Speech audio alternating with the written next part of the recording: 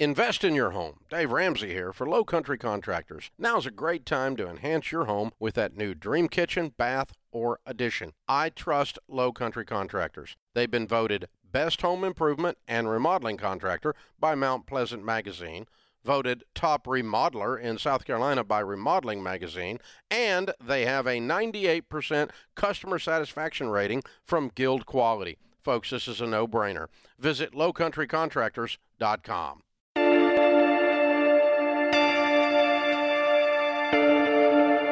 There's a whole fleet of them. Look on the ASA.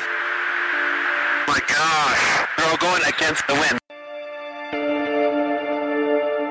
It was basically a cube with inside of a sphere where the points of the cube were touching outside of the sphere.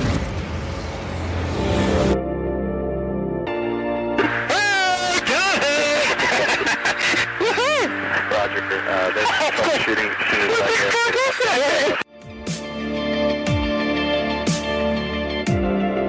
So this isn't anything that just is limited to the United States. It's a worldwide phenomenon.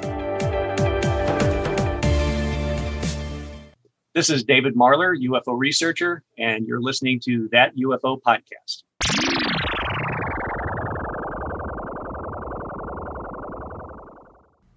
Hi everyone, and welcome back to That UFO Podcast. This is part 2 of my interview with Tim McMillan. We get straight into your listener questions, kicking off with talking about that black triangle photograph, and I love this part of the conversation, so please let me know what you think about what Tim says.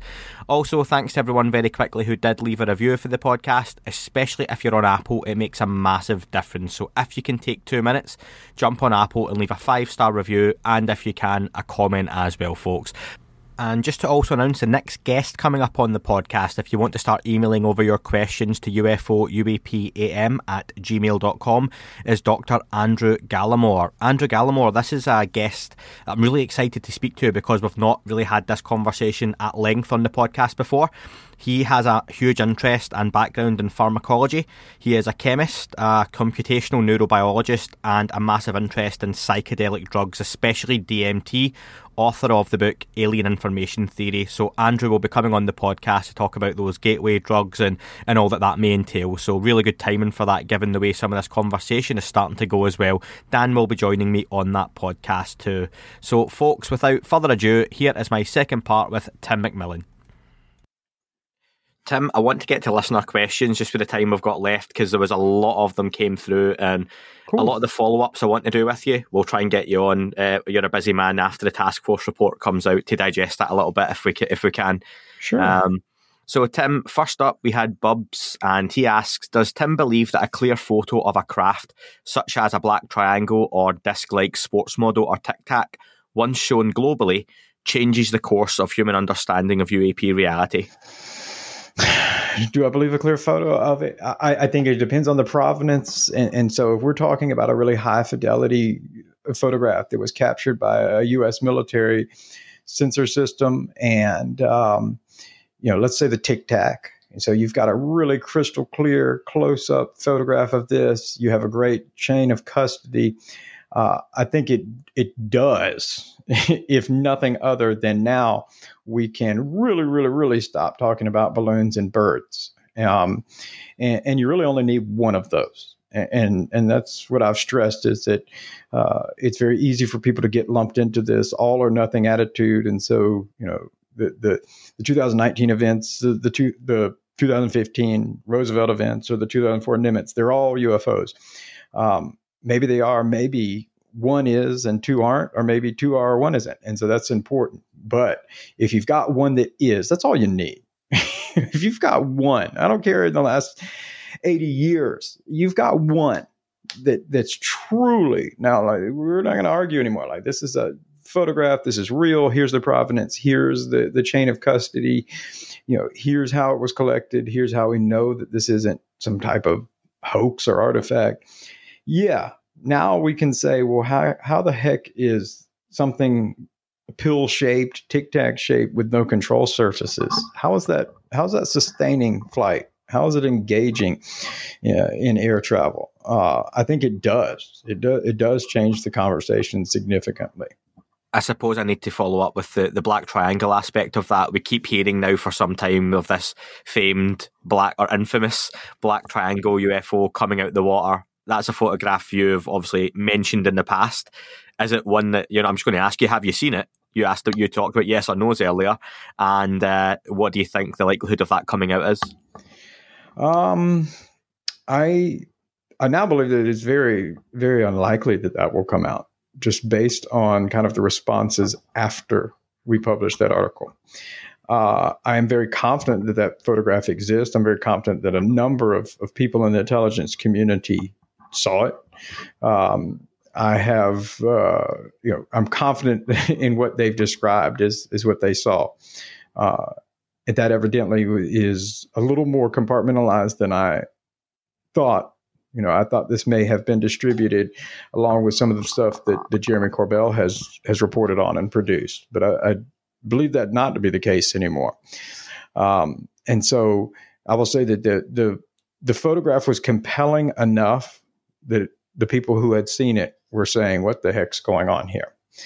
And enough that I felt very confident in that this existed, just based on kind of the dearth of people, or excuse me, the just swath of people who independently had confirmed it for me.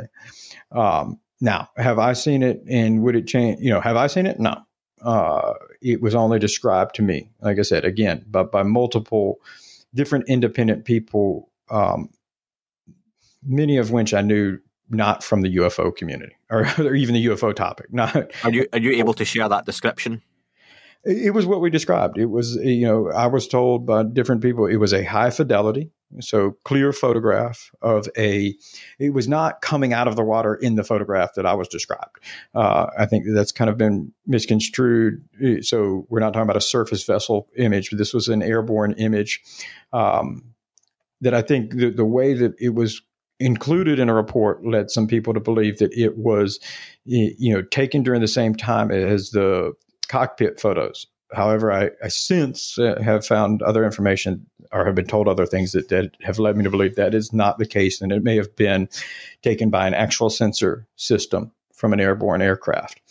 So it is a U.S. government photo, but it was airborne in the air and not. It was not the photograph that was said it was included was not coming out of the water. However, the accompanying information was said that this object emerged out of the water. And I believe it was initially even picked up by, anti-submarine warfare aircraft, that type of thing. So it was underwater initially to begin with, and then it emerged. And that's how the whole emerging out of water came out. But it was exactly what we described, an equilateral triangle with 3 white lights in each corner. Nothing in the middle, because that's what people have asked. I guess that in a lot of these triangle cases, these 3 lights in the corners is very common, but then there may be some other type of light in the center. No one described that, but and blunted edges, so not pointy edges, but rounded edges, heading, as if it was going straight up at probably, I think it was somebody described 40,000, 45,000 feet. If memory serves me correctly. So heading upwards, as if, like I said, it was picked up initially underwater, possibly by underwater reconnaissance vehicles or airborne anti-submarine vehicles, and then suddenly emerged. I think Bob McGuire equally has kind of shared that he was told a similar kind of story from somebody that from the intelligence community, and so. That's, I wish I had more. I wish I had it to share with everybody. We've never played games with anybody. And so if I had it and could release it, I certainly would. Maybe that's why I don't have it. Well, I think as well, like the first I've heard that it's come from potentially a sensors system on board, that would make sense that it's not been released, because it's not from the the mobile phone of a pilot, as we've heard these things, and it's easier to get that out because it's not necessarily classified as such, and it's not an operational system on board a craft. So I would get that potentially why that would be as disappointing as that not coming out might be, but we'll see. So thanks for that answer. The next one, my German is not good, but this was from Meister E of the Duster Plaustichten podcast, which I believe translates as Dark Chat podcast. They asked, do you know exactly who did the forensic analysis of video or photographic materials in ATIP or the UAP task force? Did they use special Department of Defence image analysis, or was it done internally by ATIP or the task force personnel themselves? I honestly don't know. And so and I've not been shared any information in terms of what types of analysis was done, what determinations. So I don't know what was or wasn't done. And I think it's important. It goes back to this triangle photo when it goes back to, like you said, that initially even I was under the impression that this may have been captured by a cell phone. It's important for people to realize that in making sure the information is accurate. One of the things that I try to make sure is that I am talking to people who aren't necessarily UFO people. And what I mean by that is that these are intel people or sources that work in different components, but they're not Lou Elizondo, they're not Chris Mellon, so they're not people, and there's nothing against them, but I already know what they believe. I already know what they think about UFOs, but I want to hear from somebody else. And it's important to realize that the average person in the intelligence community is not James Bond. This is they're God bless them, nerds at desk. And so they're parrying through these reports, or them seeing these reports is very similar to what I've said. Is if you imagine your family member who works as a stockbroker or a financial analyst who gets this UFO report, they're not from the UFO community, so details that they would find interesting wouldn't be all the nitty gritty that you would want, and sometimes these overall broad intelligence reports don't get into all the nitty gritty. That's in a component office, and so that they can be prone to misinterpretations based on kind of the recollection of the person that's reading it and their perception of when they read it, and down to the fact of being extremely cautious or guarded or somewhat vague in. Because this information is not supposed to be shared publicly. And so when it comes to the analysis, that last question, I don't have an answer. I don't know who's done it. That's fair. Other than I know that there has been some analysis. There are some analysts with the NRO, the National Reconnaissance Agency, that have been involved at certain points. Whether that is consistently or not, I don't know. Thanks, Tim. Next question is Dave Lorimer. My question for Tim is, given the US Air Force has been fairly tight-lipped regarding recent events, do you feel with the subsequent Inspector General involvement that this may open up the door for some evaluation of data held on systems like the space-based infrared systems and ground-based electro-optical deep space surveillance systems operated by the Air Force and as highlighted by Chris Mellon? Yes, I do. And I have written about this, and people who've read anything I've written, I have said that I believe the Inspector General's involvement could ultimately be much more significant than the UAP report or anything, because in speaking to their office, their involvement right now is this overview of how the DoD is handling it. And so this evaluation, they will be able to, they're going to say, are you even engaging in an effort that is well enough funded or has enough cogs in the wheel here that you can give a determination one way or another?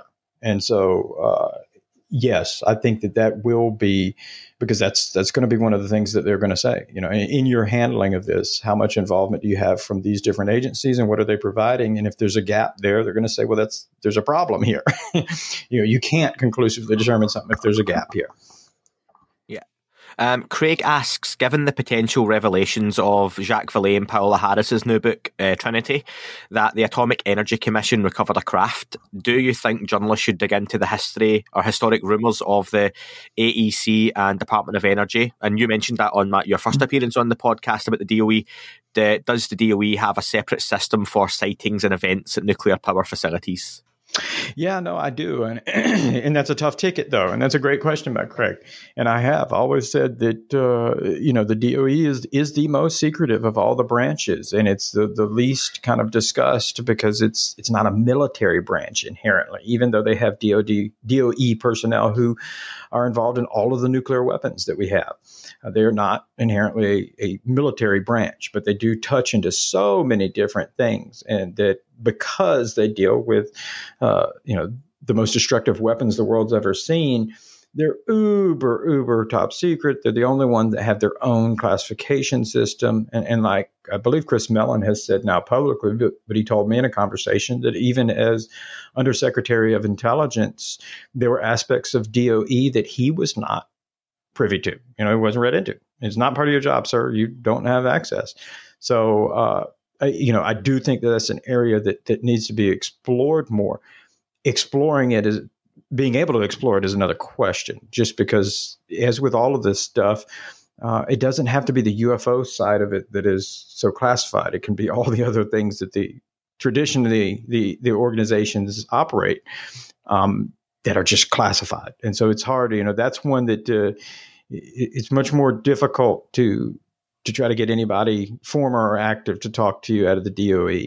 But I do think that I certainly think that the DOE is probably more involved than people have ever realized. If for no other reason, like I said, one of the kind of fundamental questions in terms of performance of the UFOs that people report, whether it's acceleration or just extended periods of time that's in the air, I mean, you have to be able to answer the basic question: what is the energy source being used? What is the propulsion source? And that's a DOE question.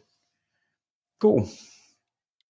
So next up, Barry, he wants to know, and we touched on this earlier, I'm really interested in your thoughts on this, because this is quite a big deal, and I don't think enough's been made of it quite yet. He wants to know about the NASA investigation that has been announced by Bill Nelson. Will this reveal or confirm some of the phenomena as arriving from deep space? I don't know. I'm intrigued by that. I had heard, I had asked people who were working with the task force or familiar with the current program about NASA. And they had told me over a year ago that they had a good relationship with NASA and that NASA was working with them. I spoke with NASA about a year ago as well. And they were surprisingly very willing to talk to me about it. And they said that they were all on board with, if the task force, anybody else asked them, that they were willing to look at it. And they stressed to me that it would be under a scientific endeavor and not a military endeavor, and therefore any data would be made public. And they even pointed to me to some public open source databases that they said, look, we don't, these databases aren't set to inherently track unidentified aerial phenomena. However, we do have all these different atmospheric components and different things that produce open source data. And so, if someone with the wherewithal could peruse through that and possibly be able to pick out anomalous things that have been picked up in existing NASA sensors that aren't currently being trained on, UAP. I think that it's interesting. It's definitely encouraging to hear Bill Nelson talk about that. The idea of how they've presented it to me that this would be from NASA would be a more scientific based endeavor is encouraging. I hope that that's true. Behind that, there is very much the NASA works hand in hand quite frequently with the DoD and the Department of Energy, particularly in the development of stealth technologies or propulsion technologies, because there's a lot of synergy there. You fly somebody to space, you can fly them in a space or a spycraft too. So they do kind of cross-pollinate, and then things get very classified. I was very fortunate in my police career for a couple of years to work with the Kennedy Space Center in Florida and work with NASA's law enforcement division there. And I used to chuckle because NASA was actually, there on site. They were the most closely guarded facility that I have ever seen, which includes growing up around military bases like Fort Stewart, or going to Fort Jackson, where the 5th Special Forces Group is.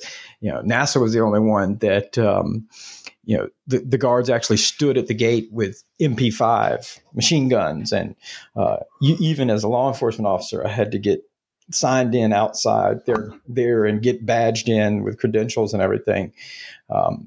Unlike a lot of military bases, especially pre 9/11, you could sign on and drive around a military base. That is not the case with NASA. Even if you take a tour of NASA, you've got to get on the visitor center outside the gate, get on the bus, they drive you around. You don't leave. So there is some uber kind of secretive parts, or they're very controlled. Let me put it that way with their stuff.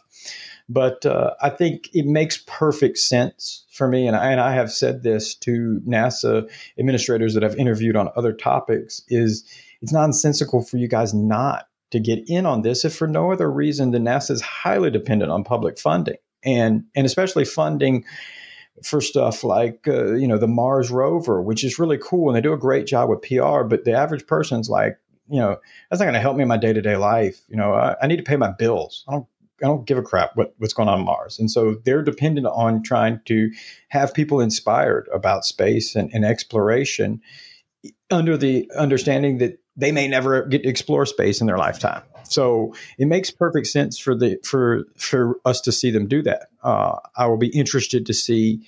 It'd be kind of cool if NASA took the front in maybe the more public facing investigation of this, because they do offer a different component than the intelligence community or the DoD, because the DoD and the IC are focused on national security defense. I mean, that's where their mind is, where NASA is and does employ 99% of their employees are scientific minded. So they're going to be thinking science, and science has to be done in an open source atmosphere. So yeah, I think it's interesting. I think it's encouraging. I think that it is a testament to what we were talking about earlier, is the kind of destigmatization and the talking about it. To see someone like Bill Nelson say, "Hey, let's take a look at it." I think that's good. I think it only makes sense. If you go through just countless reports over decades, it's remarkable how many just end in, I don't know, or it's an unidentified aircraft. Well, what do that?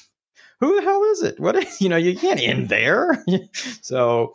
Hopefully it would be interesting. It'll be very, very interesting. They definitely have a lot of technology, and they do engage in not just, they have a huge earth sciences division. So it's important to recognize that they have every reason to investigate the atmosphere, or what's going on in the atmosphere. So yeah, I think that if it was not just kind of a talking point made in a speech, and it is more legitimate, it can be exciting. It could definitely be an exciting thing to see it. It could be our kind of ticket to seeing a more scientific approach.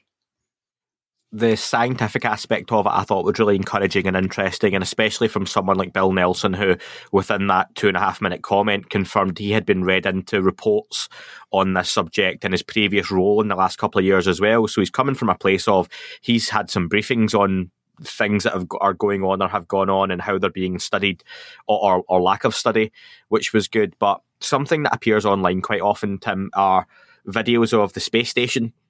And the feed cuts out on a regular basis now for all kinds of technical reasons, no doubt. But do you ever see any of these videos? And oftentimes the feeds can seem to cut out when something else comes into view. And do you think there's anything to any of that? That if this is a phenomenon that potentially has some kind of orbital, aspect to it, they're appearing there, they manifest there, they come in from whatever it might be, they can go into space, then it makes sense that if you have a space station up there, they would have some sort of interest in it or be filmed at times by it. Do you put any weight behind some of those videos potentially? Well, I think in the balance of probabilities, I think that's probably very much the case, that there are times that things appear in the feed and the feed's cut. However, I think that those are done under kind of the auspice that it's important to realize there's a lot of spy satellites up there, both ours and other countries. And so I think that initially any of those feed cuts, I mean, if indeed they're intentional, they're probably not done under the intentions of cutting out conclusive UFO evidence, and rather it's, oh crap, we just, what is this? Hey, stop. If it is a foreign satellite-based system, we need to hand this off to the intelligence community, and we need to try to make a concerted effort to not let somebody else know that we filmed their stuff while we're trying to figure it out. If it is ours, we need to make a concerted effort to not let our adversaries know what we've got up there. So I think that's kind of the nuance of what's going on up there. It's also, again, it's kind of like I said, it's that idea that, well, the space station's up there and it's revolving around the Earth, what is it, every 90 minutes or something? It's moving super fast. Clearly, if there's UFOs zipping in and out, we would see them. But, what's remarkable is the fact that where we're looking in the space station, we don't see more satellites. And there's a ton up there. And so, it's not easy to see this kind of stuff. And I think that's one of the things that's very lost on a lot of some of the science commentators or even the debunkers or critics is this idea, well, everybody's got a cell phone nowadays. Why don't we where's the crystal clear videos and evidence? And when you talk to some of the people who I would consider the most credible witnesses, so, just recently I had a conversation with Ryan Graves, and I haven't spoken with Alex Dietrich previously before she came out, and some of the other pilots and everything, when they're talking about these objects, oftentimes they're talking about things that are 6 feet to 10 feet in length. In some cases, I think Fravor said it was, the Tic Tac was 40 feet in length, but 6 feet in length. When you put that in perspective to something that's traveling through the air or the upper atmosphere, that is so tiny. And this idea that, well, where's the great videos? I would challenge anybody to go out there, especially at nighttime, and try to film a commercial airplane that is a commercial airplane, 100-foot, 200-foot 747 that's flying at 35,000 feet at nighttime. Film that with your iPhone and tell me what you get. Tim, I'll give you a better one that I've been using for the last year, which I thought was just perfect, was the Goodyear blimp over the New York Jets game in New Jersey, where people stopped on the motorway in good light with all their fancy iPhones, Samsungs, Huawei's, and loads of people filmed what they thought was a UFO hovering in the sky, rotating, and it was the Goodyear blimp circulating with the LED screens going, and just at the angle it was at, it does look a bit strange, but you soon realise what it is. So there's a great example of it. It was 2020, loads of people with their phones standing still, good lighting, and you couldn't get a good image of the Goodyear blimp from a reasonable distance on your phone. Yeah, and think about how big the Goodyear blimp is. Or anybody who's ever looked through telescopes, I don't do it nearly as much as I wish I could anymore, but I enjoy looking at the telescope and just looking out in the cosmos, and any length of time, you spend 30 minutes, you're going to have a satellite pass through at some point. But try to track that as it passes through your viewfinder. And even then, you just see a point of light. And so this idea that a 6-foot or 8-foot object at 30, 40,000 feet, it's damn near invisible to the naked eye. So, capturing on photos and all those types of things. So I think that there is a fallacy there in saying, well, we've got all of this fancy. No, we don't. Even down to our military technology is not, that's one of the things we talked about with Ryan Graves is these objects that they were seeing were small enough that they were large enough that they had a cross section, so they were picking up on radar, and larger than a bird or other things that are set to discriminate out of. But they're still small enough that when you're flying 300, 400, 700 miles per hour, it's very difficult. Especially there's some really, kind of bizarre cases where people talk about objects that are smaller than that, a couple of feet that just fly past. You're like, oh shit, what was that? that's very difficult to film or even spin around and try to capture. So, that same thing is only amplified when you're talking about the ISS that's revolving around up there in space. So the next one is a question from Brendan, and he talks about, have you heard Sam Harris's comments from the Ricky Gervais podcast, I believe it was? Mm-hmm. Yeah. I have. So a lot of people have been looking into this, and Sam Harris, and I've had to look it up myself, as a author, philosopher, neuroscientist, among other things, a podcast host, and he's talked about how, and not known to be a UFO guy, that there's technology that seems to be not of human origin, and they don't think it's Chinese, North Korean, or some other part of society. There's a lot of radar data, satellite imagery at this point, and stuff that's just top secret and better that's being leaked out. And he said that someone had reached out to him, and he's been assured that he was going to be on a Zoom call with former heads of the CIA and such, that discussing this, basically. What were your thoughts on that comment? Well, first thing is it doesn't matter if it's Sam Harris or it is Barack Obama or whoever. For me, the first thing, whenever I hear people say comments like him, and it especially comes up with Bob Bigelow, when people talk about him and, his famous interview in 2016, I think, where he told Laura Logan with CBS News that, I don't give a damn. The aliens are here. My first question for them is always, okay, why, where does that belief come from? Like, what help? How did you form that opinion? Because it doesn't matter whether it's Sam Harris or, like I said, the president. We're extremely susceptible to authority bias, where by title we hear somebody, they're a former intelligence agent, or they're a former director of the CIA. That must mean they know it all. And it's not necessarily true. And especially when they get into sharing kind of their opinions on certain things. This happened last December. You may recall when the very well-known, very revered Israeli space director of their space program came out talking about the Galactic Federation and everything. Yeah. It was, once the journalist who actually interviewed him spoke out, and kudos again to Jeremy Corbell, because he was able to talk to that journalist. You kind of heard that, okay, well, all of those opinions that he was sharing was coming from books and like Ancient Aliens shows he'd watched. It wasn't, he wasn't sharing anything that he'd been told as part of the space program with Israel. And so my first question to kind of Sam, I guess, would be, and I understand why he wouldn't be able to say probably the same as I can't in many instances, is like, well, who told you that? And, how credible is that? Is it not just you read it in a book or something like that? So that would be my first kind of question there. The second thing, though, I think that is interesting is Sam Harris is part of kind of this, loose bit of collective who they're not collectively together, but in society is grouped, is called the intellectual dark web. And so you have people who, Harris is one of those, who they tend to be controversial because they discuss things that, particularly about very emotional topics such as politics, race, that type of thing. And they discuss things that people don't normally talk about.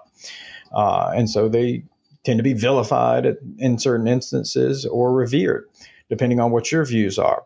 But, this collective, the intellectual dark web, I will say, with somebody like Sam Harris saying what he said, and even others from this intellectual dark web, it's very interesting to see them saying the things that they do, primarily because that's where they get this moniker of being the intellectual dark web. Is they're willing to say things, or they're willing to not just follow the mainstream narrative or the mainstream go with the flow and not cause a fuss. These are the people who, say a year ago when it would get you banned from Twitter and Facebook that the COVID-19 virus could have escaped from the Wuhan lab. That was a conspiracy theory. You're a nut. And now we see that's very much being explored by the intelligence community, and is actually, a judgment that's being made, and people, high levels in the medical community now are kind of reversing and slowing down a little bit and going, maybe so. So it's not so much this conspiracy theory, but people like Sam Harris are the types who were willing to say, hey, we have not ruled this out a year ago. And so they're usually pretty good at sniffing out what is just the mainstream go with the flow, and what's, hey, there is evidence here that either hasn't conclusively ruled something or it points in a different direction. And so I'll be very interested to hear if he discusses after his Zoom call. It doesn't surprise me, though. I have I've had conversations with people who pretty well known, who are like Silicon Valley, high level executives who have had similar Zoom calls, not with the intelligence community or former people like that, but actually with others about this topic and UFO topic, who these are giants in the kind of tech industry, and it would surprise and shock a lot of people that they would be discussing this seriously. And they also said that they had invited people to come and talk to them in their kind of Zoom chat meetings about this topic. So yeah, I'll be very interested to see more. Would be interested, and I know that there's probably some people who weren't thrilled with Sam Harris simply because, like I said, he's got a controversial past and he said controversial things. But if he's willing to say that as well, I think some of the reason that he is controversial could mean that there is, again, just more meat behind this whole topic than people realize. Awesome. Next question from Dan, regular co-host Dan that is as well, Dan Zetterstrom. He is asking, have you heard of any attempt at communications that have been attempted by any military organisations or such, like radio communication, Morse code, etc., with any of these objects? I have not heard about any types of attempted communications. I have heard unverified accounts, from people who were in the defense, community during the time that several years ago there may have been some attempts, and I think even Lou Elizondo's come out and mentioned this as well. There may have been some attempts to bait or lure these things into coming out, that type of thing. But again, that's other than just some people mentioning that, there's not enough for me to say I have further confirming evidence by other independent people confirming it or physical evidence that says that's accurate. But in terms of trying to engage in communication with it, no, I haven't heard about that. Not saying it hasn't happened. Cool.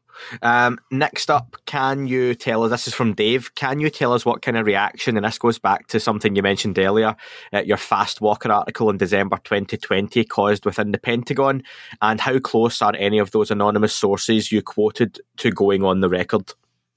That's a good question. It caused a stir, inside. I can say with absolute fact it caused a stir inside some of the congressional committees, and so some interesting phone calls out of the blue that I got after that. I will say in terms of the sources, so there's a multitude of sources, especially for that article. There's a lot, and in varying positions and everything. I would say the majority of them, it's highly unlikely that they would go on record because they weren't a part of, let's say, the task force, nor any continued efforts or previous efforts to examine UAP. They just happened to be in positions that they had the requisite access to see these reports. And so, they were kind of just sharing that information along those lines, but their involvement in the whole topic, didn't go past that and hasn't gone past it. So, it would be unlikely to see any of them anytime soon. And I think just with some of them in kind of their career fields, it's probably not something that they want to be. They would prefer to be known for what their normal job has been for the last how many ever years. With others that have spoken with who are more closely aligned with current efforts, I don't know. I mean, first of all, going on record when you're still employed with government is just essentially not going to happen. It has to be approved, and in most cases, that's not going to be approved by the public affairs. And with some of them, they've expressed to me, and I can understand.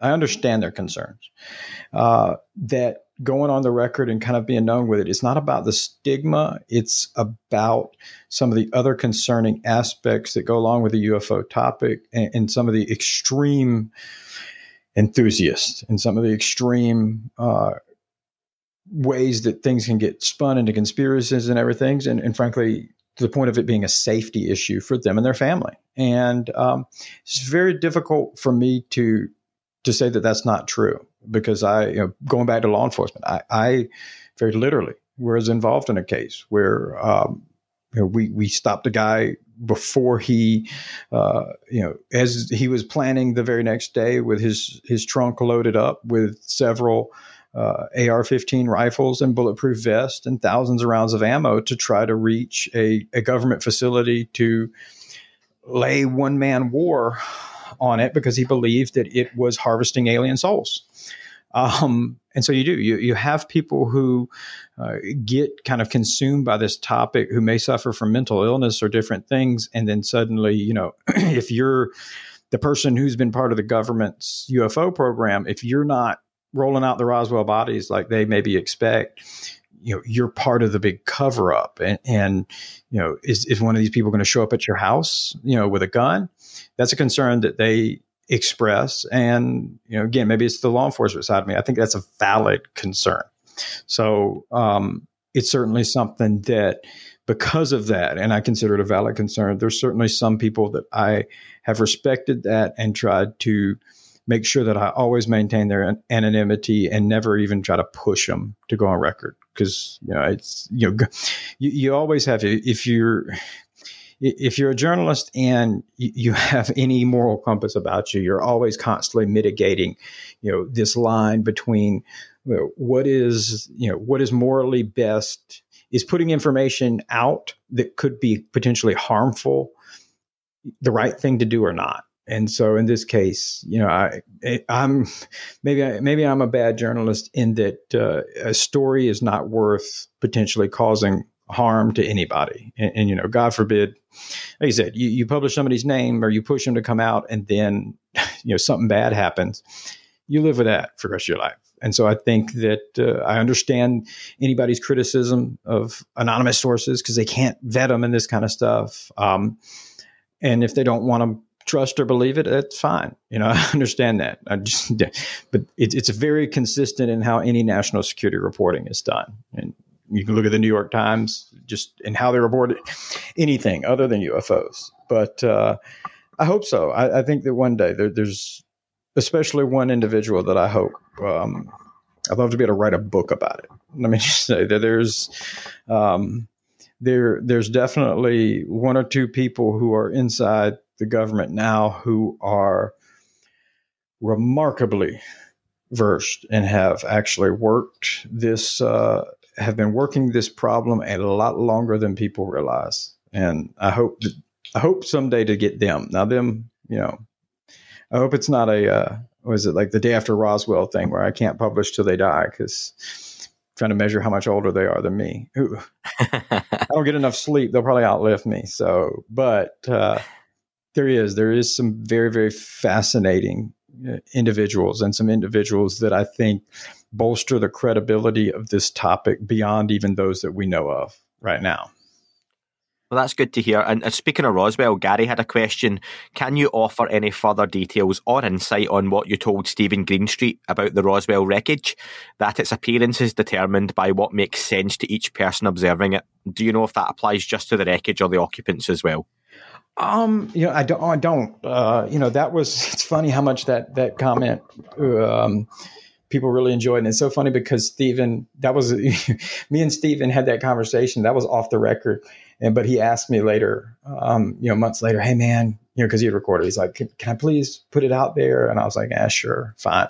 And the only reason I wanted it to be off the record, so that everybody understands, is because, it's like I said in that, is I'm really just saying this is what one person told me, one person who was, I know for a fact, has been involved in this topic and has been involved in this from the government aspect for a very long time. But I don't have anything beyond what they said. And I just think it's interesting. And so that was the reason that I was originally off the record, was because I have to be very cautious, because as you've probably seen, things very quickly can turn to fact when you're just like, hey, this is what some dude told me.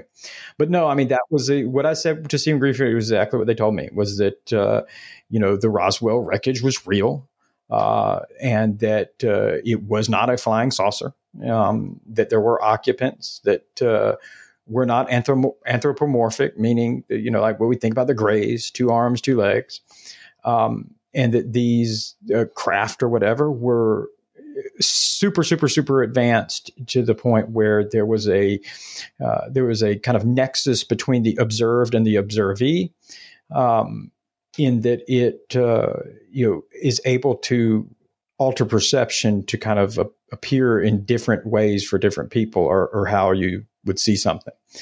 That actually, and that's where my academic background is, in cognitive psychology. That aspect that's the least crazy thing I've heard in this topic. And I think that it's very important. And in fact, we probably talked about this the first time I was on your show, that before I ever started reporting on this, that aspect of the cognitive perception side of UFOs was my original interest in this 12 years ago. It's when I first started kind of researching it before I started writing on it or looking at the government. And I think there is some legitimate discussion to be had on human perception and how we perceive truly anomalous stimuli in our environment. And so, there's a lot going around us at any given time, but people don't realize it. When you look at recent studies, and even down to neuroscience, which has confirmed this through MRI scans, that did stuff like psychedelics, like LSD, how those affect our brains is they throw open the thalamus, which acts like a gatekeeper, which kind of blocks out all these external stimuli that are around our environment constantly. They're there. We just don't see them. And so our perception is actually formed through neural gating, which means we narrow in these stimuli to form what we see right here in front of you. It is not absorbing everything that's in our environment. So there is a number of stimuli in our environment that do not pick up off of our normal senses, sight, smell, taste, that do exist. And so when you see in psychedelics, no, there's not a purple elephant flying by that you might see when you're on LSD, but there is a stimuli. And that purple elephant is just your brain's best attempt at making sense at what is a nonsensical stimuli, because you lack the existing knowledge or language to describe what you're seeing. And so this question emerges in the UFO topic: is the Tic Tac a flying saucer, a whatever, a triangle, really just your brain's ability to piece together a truly anomalous stimuli and make sense of it? And so that's not totally crazy. And down to the point that if you're talking about that something like UFOs could overtly influence this, it would mean that they have, there's some type of mechanism where they're able to externally influence how something's perceived. Again, not totally crazy. Our brains are just mush and a bunch of electrical currents. If you know how to, alter those electrical currents, you can do a lot of things. Case in point, LSD. We do some few subtle changes into our brains, we can make us see things. And so it is interesting. And there's a couple aspects of that bring into that cognitive side of it that I think is a underreported or underexamined part, that maybe people get too caught up in this idea that it's alien visitors coming from outer space in a flying saucer. And so it hasn't been explored.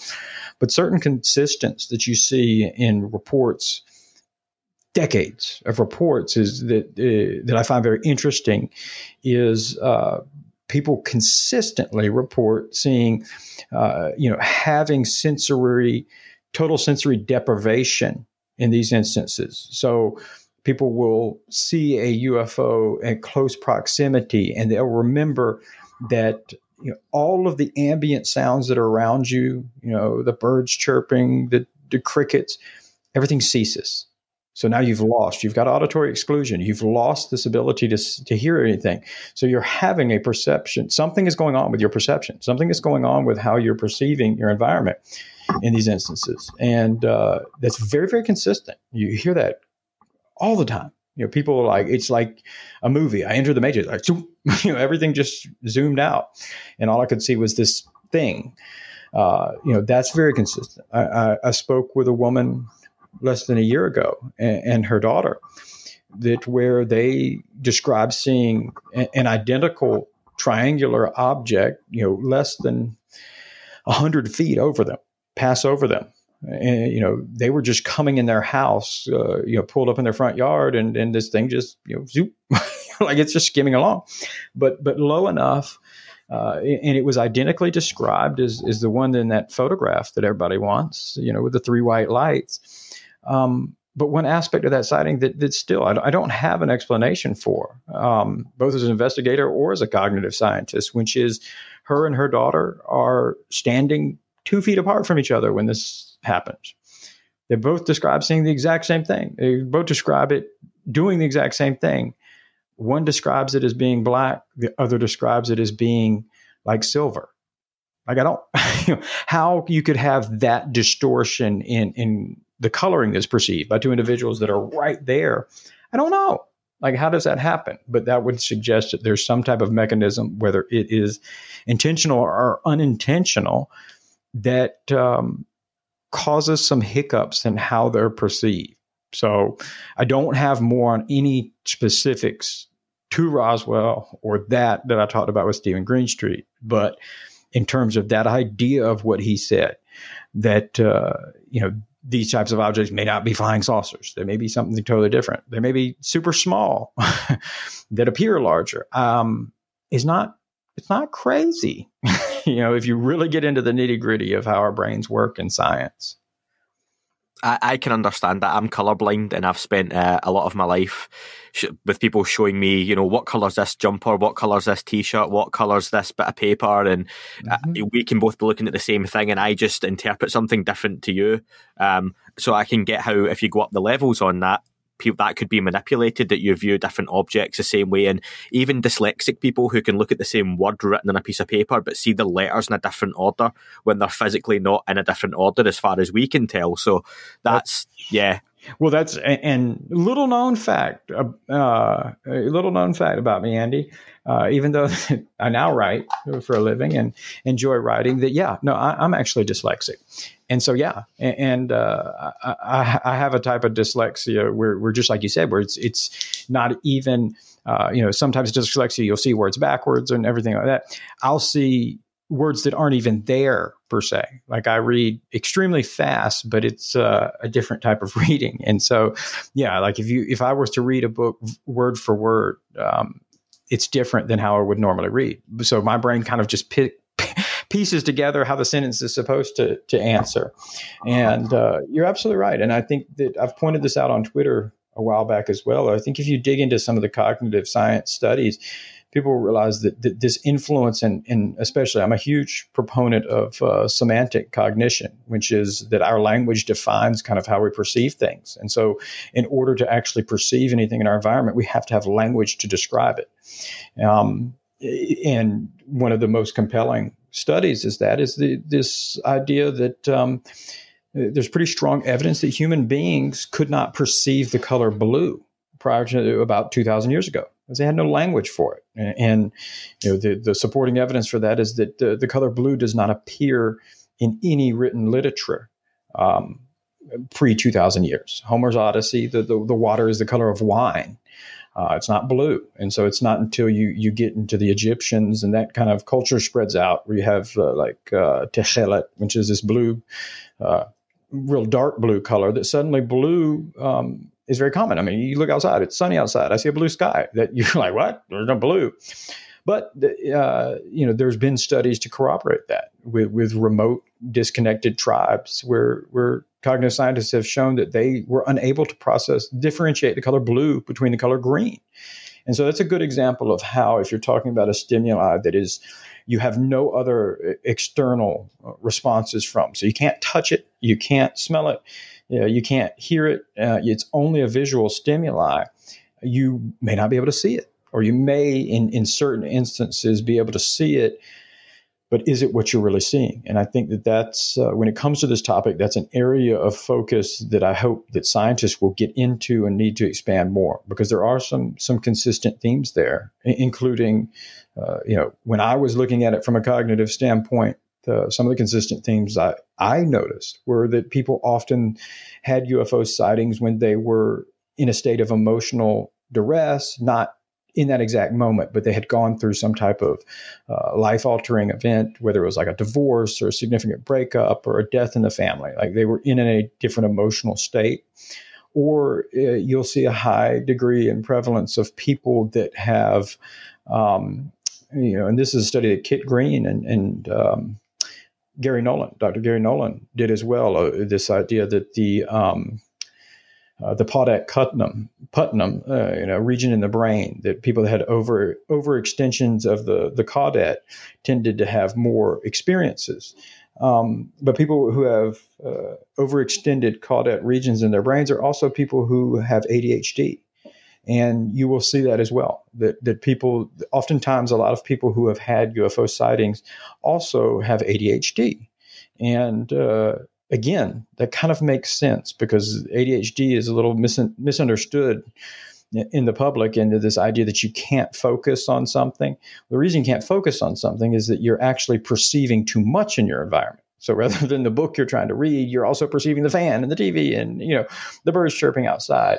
And so they pick up more stimuli in their environment. And so this idea that people with ADHD could pick up these truly anomalous stimuli, like what UFOs could represent, again, not crazy. And I think it's a very real and testable research hypothesis that part of me wishes I got back into full-time cognitive science just to start examining those types of things. Tim, you've been incredibly generous with your time. Just before I let you go, can I just say thanks to everyone who sent in questions? We didn't even get through half of them. So Tim, Ratherby, Tara, Robert, Graham, Michael, Sebastian, I will keep those for next time I've got Tim on, but there was a whole load. Hopefully some of them were answered within the body of the interview anyway. Tim, how can people follow yourself and follow your work at The Debrief as well? Sure, yeah. And no, I really appreciate it. And to everybody who sent in questions, thank you. Always feel free to try to reach out to me on Twitter. And if you have those questions, I will try to answer them as much as possible. Because I tend to be kind of busy. Don't just write at The Debrief. I'm the one who's managing the day-to-day and kind of running the show. And so I tend to be pretty busy, but I will try to answer those. But anybody can find me on Twitter at LT Tim McMillan, or the debrief.org, is where all of our work's coming out. New stuff Monday through Friday. We take the weekends off. So feel free to go there. I also have a personal website, which is lttimmcmillan.com. But anybody, please feel free to reach out. I always enjoy hearing from people. Please don't take offense if I don't get back to somebody DMs me or emails me. It tends to be because I'm out of Germany. So if it's somebody in the States, I'm in a different time zone. I see it right when I wake up, and then I forget about it, because I have ADHD too. Dyslexic and ADHD, worst writer in history. Well, it seems to be working for you anyway. Tim, thanks very much for your time. Pleasure speaking with you. Thanks, Andy. Pleasure speaking to you too. That is all for this week's show. Thank you very much for listening. Please remember to leave the podcast a review on your chosen platform. You can like, retweet and subscribe. That would all be very much appreciated. The shows are being uploaded onto YouTube as we speak more and more. You can sign up at patreon.com/thatUFO podcast to access the shows ad-free as well. Please get in touch on Twitter, Facebook, Instagram, That UFO Podcast. Of course, on Twitter, it's at UFO UAPAM. And again, folks, as always, keep looking up. You never know what you might see.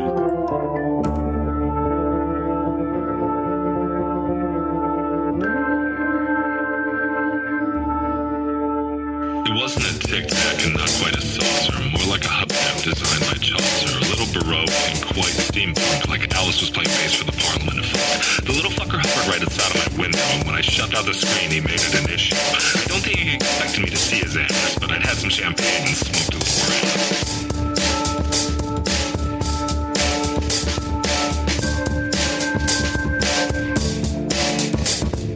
Meditative game of state full on meta. You can't imagine how it could have been any better. I got to the top of the stairs and there he was. Like, you awake? I was about to abduct you, cuz.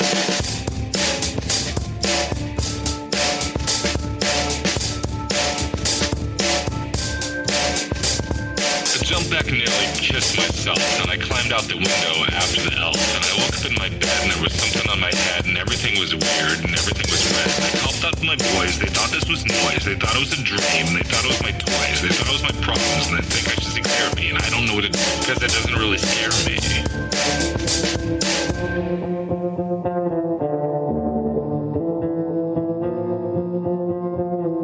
If you really want to know who I think I be, I think it's you and me, and us and we, and him and her, and that and she, and that thing over there, and what's that, Jake?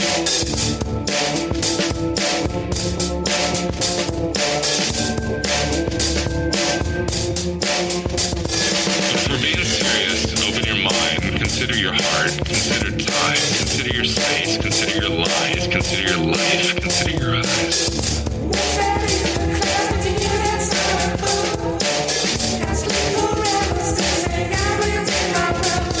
It wasn't a Tic Tac and not quite a saucer.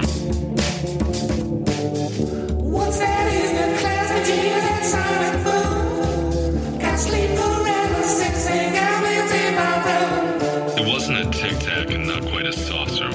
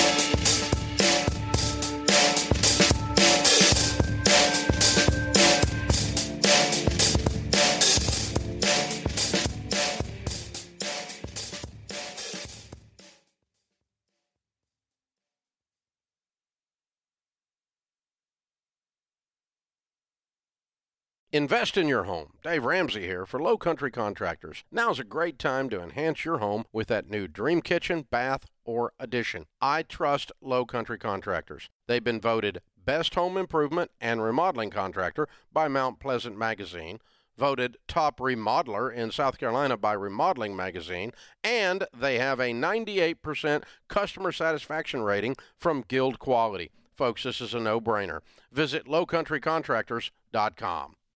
You coming to bed, hon? Yep, honey, I'll be right there. Just gotta turn out the light. Ow! Ow! Ow! Ah! Gah! Some things never change. Like your kids always leaving tiny toys on the floor for you to step on. And Geico saving folks lots of money on their car insurance. Sweetie, I think I left the downstairs light on. Please don't make me go. 15 minutes could save you 15% or more.